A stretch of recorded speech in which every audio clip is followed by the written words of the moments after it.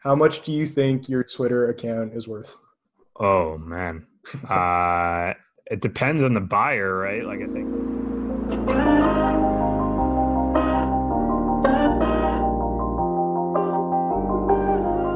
So this is an entire episode based off of Blake Robbins' old tweets. Blake is a partner at Ludlow Ventures, an early stage firm based in the heart of Detroit.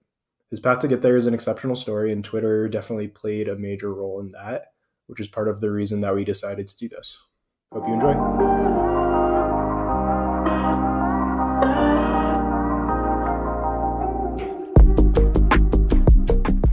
So this is a special episode for a couple reasons. One, the guest, Blake, welcome to the show.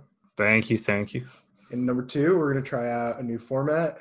Try to base an entire episode off of Blake's old tweets. Blake, does that work for you? Yeah, I'm excited. Okay, we'll just kick things off with this one from July of last year. Not entirely shocking, but the new dream job for kids in America and Europe is becoming a YouTuber. So graph from Andrew Chen, and then also a link to something that you've written on this. Can you talk more about this concept? Yeah, absolutely. I actually saw another tweet about this recently that resonated with me, but it was basically like the concept of becoming a YouTuber is essentially just getting paid to record anything that you're doing in your life. And that could mean a whole bunch of different things, but the concept of like you just having fun and other people wanting to see that is pretty awesome. And I think it makes a lot of sense. At least when I was a kid, I always was like, I want to be a basketball player or an athlete or a movie star, or whatever it might be. But the difference for YouTubers is like, you're essentially just watching their careers in front of you. And so like you think about David Dobrik or Mr. Beast or these people who at least I've watched a ton of, you actually are just watching firsthand and you could see the entire archive, right? Of like them first starting off and having very little followers and not much wealth to then like now today where they're spending hundreds of thousands of dollars on videos and they're hanging out with huge celebrities. And yeah, I think it makes a lot of sense that these kids feel much more connected and just people feel much more connected to YouTubers. So it naturally feels more aspirational. Yeah, absolutely. I think a few different places we could take that.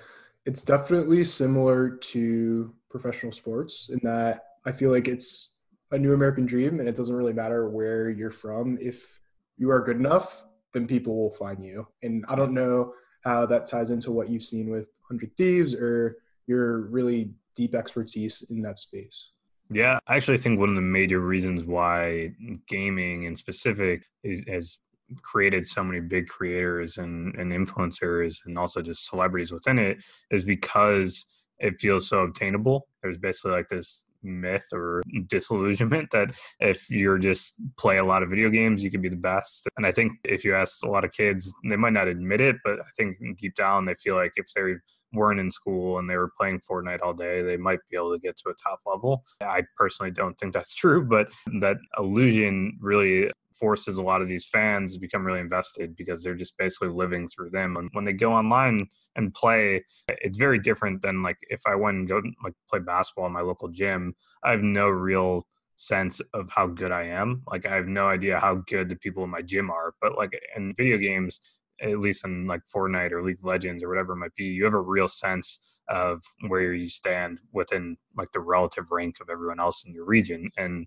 when you feel those progression loops, like in basketball, you're not going to necessarily know that you're getting better at shooting 3-point shots. Like you might have had a good day, but overall in League or in Fortnite or whatever it might be, they actually just straight up show you like you're getting better and we're placing you against better people. And so it probably feels closer to like going to work out every single day and you're like, oh, this is getting easier. And so like that feels obtainable as well. And that's probably why there's a ton of fitness like creators and influencers as well. Yeah, and then to your point about how specifically in gaming and then also more broadly with popular YouTubers, there's not really this wall between what's going on in their personal life and also what you see as a fan. Yeah. So I think that ties into this other tweet from just the other day, March 12th, where you said, after the adpocalypse, David Dobrik went from making $275K per month for 60 million views to $1,089 a month for 250 million views. Can you unpack that for people that are not familiar with what happened?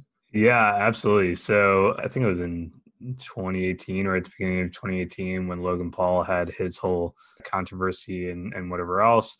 YouTube basically said like, okay, we need to reevaluate our standards for advertisement because they were serving ads obviously on that video, and it was incredibly insensitive. And so that basically caused a huge thing called the apocalypse at the time, which was basically every major creator had much more strict guidelines, their content of what they could run ads on. And that in the case of Dave Dobrik, he decided not to change his content because he didn't want to necessarily change the content of the videos at all, like, or the format, and he was still getting demonetized. And so, yeah, I mean, for him, he took a huge cut from the ad revenue that he was making from YouTube. But I actually think this speaks to sort of just a broader trend within YouTube in general, where the biggest creators have platforms now of their audiences. And yes, some are family friendly and they get to reap the benefits of that. I think like Mr. Beast has done a really incredible job of towing the line of not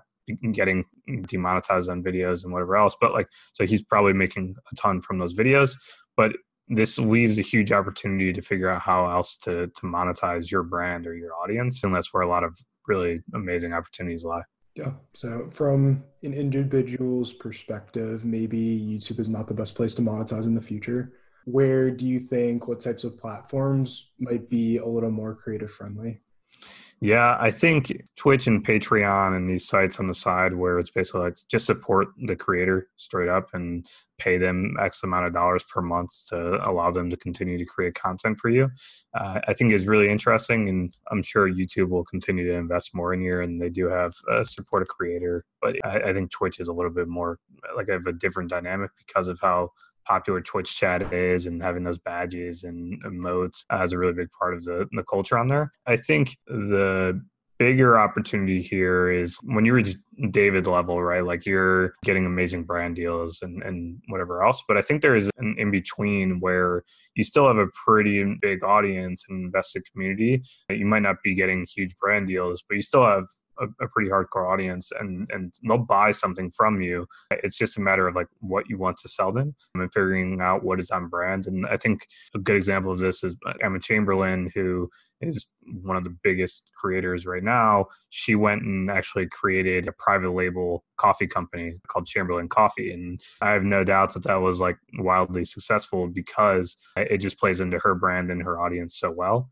I think we see this a lot, mainly like if you look at just beauty influencers and in general, they're typically like leading the curve because they're one of the biggest areas of YouTube. And obviously in that world, like private label makeup and making their own makeup is a huge opportunity that they've all tapped into. And I think it will be really cool to see what other routes other creators step into. And I think there's actually going to be like this private label or drop shipping type business that's formed on the side where it's like, hey, you're a creator, you want to make X for your fans, like pick from this, and we'll basically just make that for you and allow you to market that out to your customers.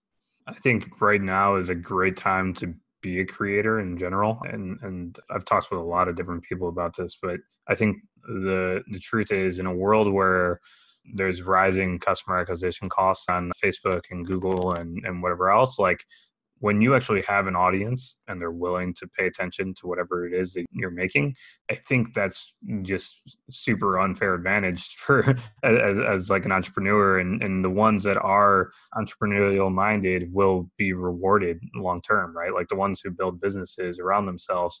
And this goes back to even Nadeshot with 100 Thieves back in the day for the esports team. Is like when I was first talking with him, a lot of our conversation was around like, do you want to just build your personal YouTube brand and just have your channel and do really well for yourself? Or do you want to build something bigger? And yes, there's risk with trying to build something bigger, but it's definitely different than, hey, just continue to build your own YouTube channel and only working on that with a couple people versus, I mean, I think 100 Thieves now is probably 60 plus employees and a bunch of different teams. So they definitely are now all working towards one singular vision versus before when it was just Nadeshot working on his own channel by himself, essentially is a very different dynamic. Yeah, absolutely. And I think that ties in with your own life. Can you unpack this tweet? I think my career to date can be accurately summarized as punching above my weight and faking it until I make it. When I just look back at my career, and it feels weird to say career because it's like I'm still in the early days of it. But I think like many others, when you end up in this world, it's always, you're surrounded by a ton of really brilliant people and super hardworking people. And for me, like imposter syndrome is always something that creeps up, where it's just like, okay, like what am I doing here? Like I shouldn't be in this room and whatever else. I think for me, when I was first entering into the venture and even just startups in general, it was pretty intimidating because it felt like everyone around me knew more than I did. And I just always was like, you know what, I'm just gonna like give it my all. And actually, I know you had Eric Jorgensen on a previous podcast, and he's always been like a longtime mentor for me. And I remember one of the first things he ever told me was, whoever your first boss is or your first manager is, just make sure that you're optimizing for that person and make sure that they are invested in your career. And when you're given the chance to like step up, really step up. And I think in this particular tweet, I think it can be tied to a lot of different stuff. But like I viewed my resume a lot as if it was a portfolio of investing, at least in my early days. Like if I didn't have money to invest in companies, then the next best thing I could do is actually invest my time into them. And when I reached out to SpaceX back in the day, I think it was like 8 or 9 years ago at this point, like they didn't even have a website. Like the website was basically just like SpaceX.com, and then it was their logo, like there was nothing on there. And for me, like it obviously ended up being an incredible opportunity, but at that time it was a total Hail Mary for myself. When I was reaching out, I was like, there's no way I'm going to get this. And I think a lot of people can get in their own heads, and more than anything, I just like challenge people to actually push themselves out of their comfort zone and really try to punch above their weight class, because there's nothing to lose. And I actually, in the early days of when I first started using Twitter, I used to go and tweet people shamelessly. And by having it public, like people would always respond, because they can't have a reply on their message saying like, hey, like I'm not going to respond to this aspiring entrepreneur or venture capitalist, whatever it might be. And so I was always pretty shameless. I realized like pretty early on I had nothing to lose. And even to this day, like I send a ridiculous amount of cold emails to people, and always try and be receptive whenever I get cold emails as well. And my own little rule for myself is, when I get to inbox zero, I basically reward myself with sending out 5 cold emails to people that I want to meet. And I continue to do that every single chance that I can. Yeah, that's awesome. Can you talk a little more about the role that cold outreach played in breaking into venture? Just because you've been at Ludlow for more than 4 years now, you got into it at an unusually early age, and I think that also ties into your relationship with Eric. Got a couple questions from him as well. Yeah. I mean, for me, cold outreach has basically been like my entire career. I'm based in Detroit. I'm not based in a major ecosystem. And so I've realized pretty early on, I wasn't just going to naturally serendipitously walk into rooms with other VCs or founders or whatever it might be. Like, yes, there is venture capital here in Michigan, and yes, there are founders, but when I'm not in a huge density of them, it's much more unlikely that I'm going to meet them. And so I just was super shameless in reaching out to people early on. Almost every one of my internships, it was basically from cold outreach. Like SpaceX, I cold messaged someone on LinkedIn, the manager that eventually hired me. Nest, I reached out to the hiring manager over Twitter. In General Assembly, I reached out to Nathan Bachez. And then for Ludlow, actually, I tweeted to Jonathan, one of the partners, and I was like, hey, I'd love to intern for you my senior year of college. And thankfully, Ryan Hoover stepped in and replied and was like, hey, you have to take a meeting with him. He's great. And thankfully, Jonathan responded. But again, it all comes back to Twitter and me just putting myself out there. I think I was super aware that like it did take some level of risk of me putting myself out there, but at the end of the day, it really didn't matter. Like, what was the worst case scenario? And that's what I always tried to remind myself, was like, worst case scenario is they don't respond, and I'm at point zero where I am right now. And so I always was just like, you know what, I'm just going to reach out. And for Ludlow specifically, when I met with Jonathan and Brett, they were basically like, hey, we'd love for you to intern or work at one of our portfolio companies. And I was like, no, I want to work with you. And they were basically like, yeah, we're not hiring. And I was like, cool. Well, can I just have a Ludlow Ventures email address, and I'll just try and reach out to people cold and take meetings and whatever else. And I'll just send you my notes from those meetings. And thankfully they were receptive to that. And then I started to spend more time with them and came down 2 days a week while I was in college. And yeah, I again tried to go back to what Eric had told me of when someone gives you a chance, give it 250% because you don't know when you're going to get another chance. And so that's how I've always sort of just approached all of this is let's just keep running and give it my all and prove myself that like when someone does take a risk or a bet on you, make sure that it's worth taking for them. And I think that background is really important to understand as far as what you guys do at Ludlow. This is from Eric. What is the secret sauce behind the incredible reputation of Ludlow? And are there advantages of being a VC in Detroit?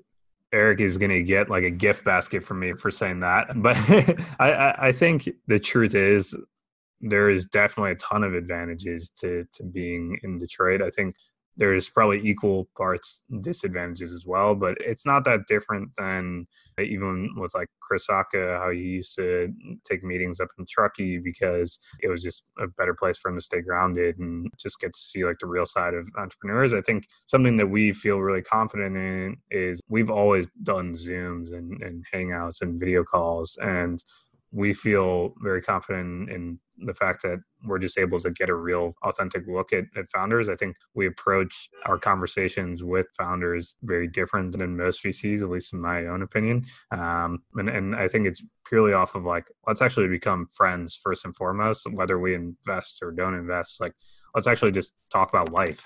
And I think that's a lot of how we initially approach things, and let's just be humans. I think we feel very grounded in the fact that we are super fortunate to have this opportunity and have this role, and we never take that for granted. I think we talk a ton on our website about how like we're VCs without egos and whatever else. But the truth is we couldn't even have egos if we wanted to here in Michigan. Like no one knows what a venture capitalist is. It's more like you're not a doctor or a lawyer type of thing here. And so I think for us, we just feel super lucky that we're able to have this opportunity. And again, we never really take it for granted. And I think when we become good friends with the people that we invest in, we're able to really understand where we can add value and where maybe we can complement their skill set or whatever it might be. And it ultimately comes back to like, this is a service business and we work for our founders. And thankfully, it sounds like we have a good reputation. Yeah.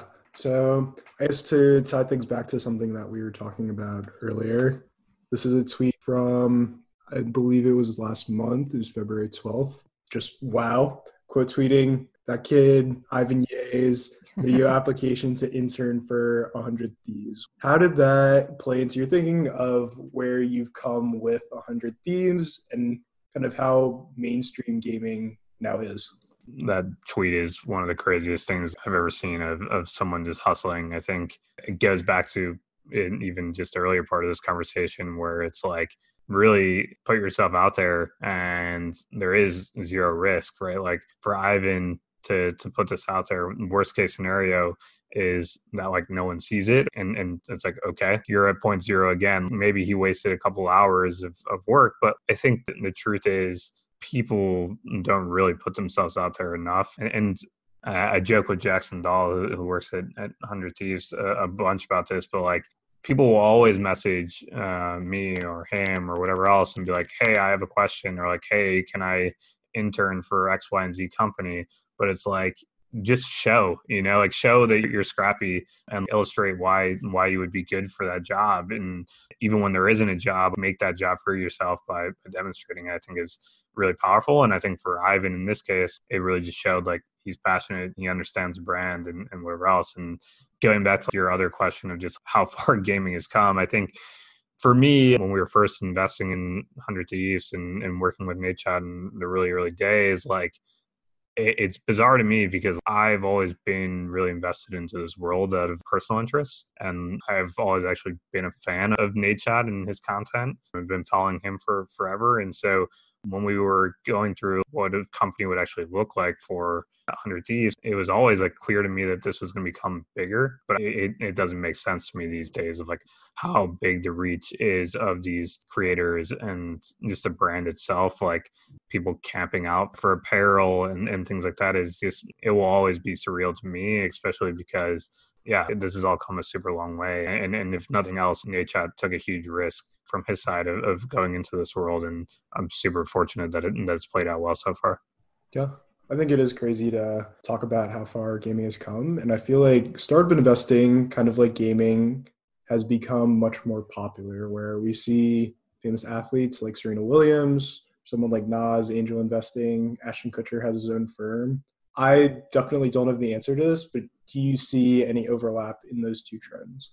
Interesting. The overlap is only going to become more, I think, especially in gaming, right? Like with what's going on in the world today with NBA canceled and are suspended right now, you see a lot of huge NBA athletes or stars actually going and streaming themselves playing video games on Twitch. And it makes sense, right? Like this generation grew up watching people play video games. They all play video games themselves. And it's just a very different dynamic than even a decade ago when kids were growing up and it was like, no, like you're like a nerd if you play video games. Whereas like playing video games now is cool. And if you can make a lot of money playing video games, and the fact that like we're seeing huge stars cross over into the world, like Devin Booker playing with Nadeshot and whoever else, like it's really awesome to see. And I think going back to just broader investing into seed stage or early stage companies, I think we will absolutely continue to see that happen. I think, again, going back to like, if you have distribution, if you have an audience, you can use that as an opportunity to win deals and get yourself into really amazing companies. And that's a really big upper hand. I think we're seeing it within just the rise of even early stage venture partners who are more acting like celebrities or look closer to celebrities than just traditional venture capitalists, because they're focusing so much on their brand or their content or whatever it might be. And I think it makes a ton of sense that actual celebrities from traditional media or traditional sports would cross over into this world as well, because they have the opportunity to invest in these companies. Yeah. Just thinking about other trends in venture, does seeing something like all of these founders in Front's most recent round, does that make you worried at all as an investor? No, I think it makes me excited. Honestly, I think it's amazing that we are seeing these founders be invested in by others, or just like founders doing more angel investing and supporting the ecosystem.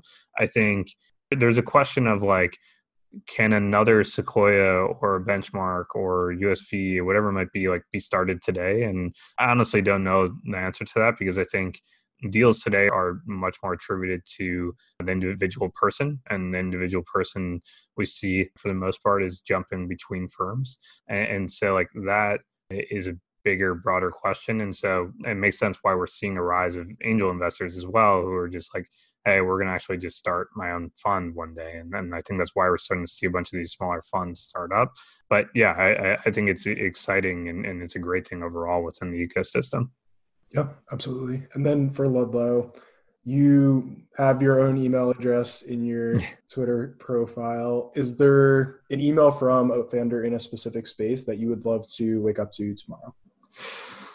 Oh, that's a good question. Honestly, I just love meeting interesting people who have great stories or reasons for why they're building what they're building. And I think my favorite part about venture overall is like learning about spaces or opportunities that I never would have even thought existed. And I think that will be like any founder working on something that isn't necessarily super exciting, or maybe it is super exciting from an outside perspective, but I love learning about new spaces. And so I'm always happy to talk with anyone working on something new and exciting. So yeah. And then just a final tweet here to tie into a question that we always ask our guests. It's from January 25th of this year. What's your podcast subscription list look like?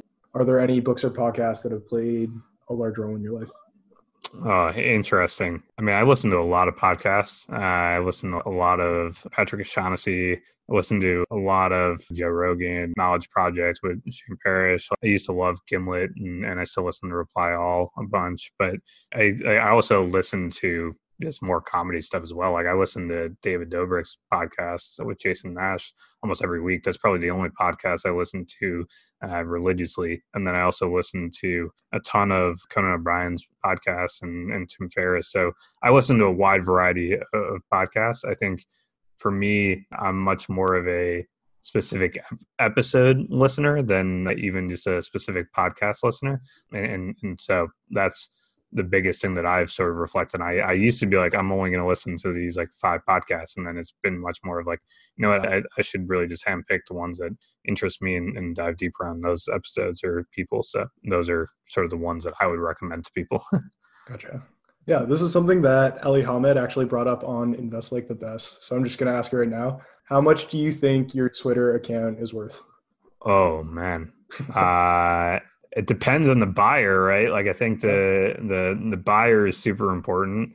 I don't think I would ever sell my Twitter account for basically any amount of money. I think the truth is, even if someone took over the account tomorrow, I don't think it would necessarily perform well unless they just basically like thought like me, I guess. Like, so I don't know. I guess I would say both priceless, but also zero, because I think in the wrong person's hands, it means nothing. You know, like you could go buy an account probably on some shady website with like 50,000 followers, but those 50,000 followers might not necessarily know or be following that for any reason that you want, like for whatever messages you're broadcasting. And so at least for me, I've always optimized for quality versus quantity. And I've always tried to go super deep on relationships within Twitter. And that's how I've met so many amazing people, is just by like investing in those relationships through social capital. So yeah, I don't know. It's definitely priceless, I would say. Yeah. You can buy followers, but you can't buy Blake Robbins' hustle. Blake, where can people find you? On Twitter at BlakeIR, or my email is blake@ludlowventures.com. But yeah, I'd feel free to DM me on Twitter or tweet me or whatever it might be. I try and be super responsive. Awesome. We'll link to both of those in the show notes. Blake, thank you so much for your time. Yeah, thank you.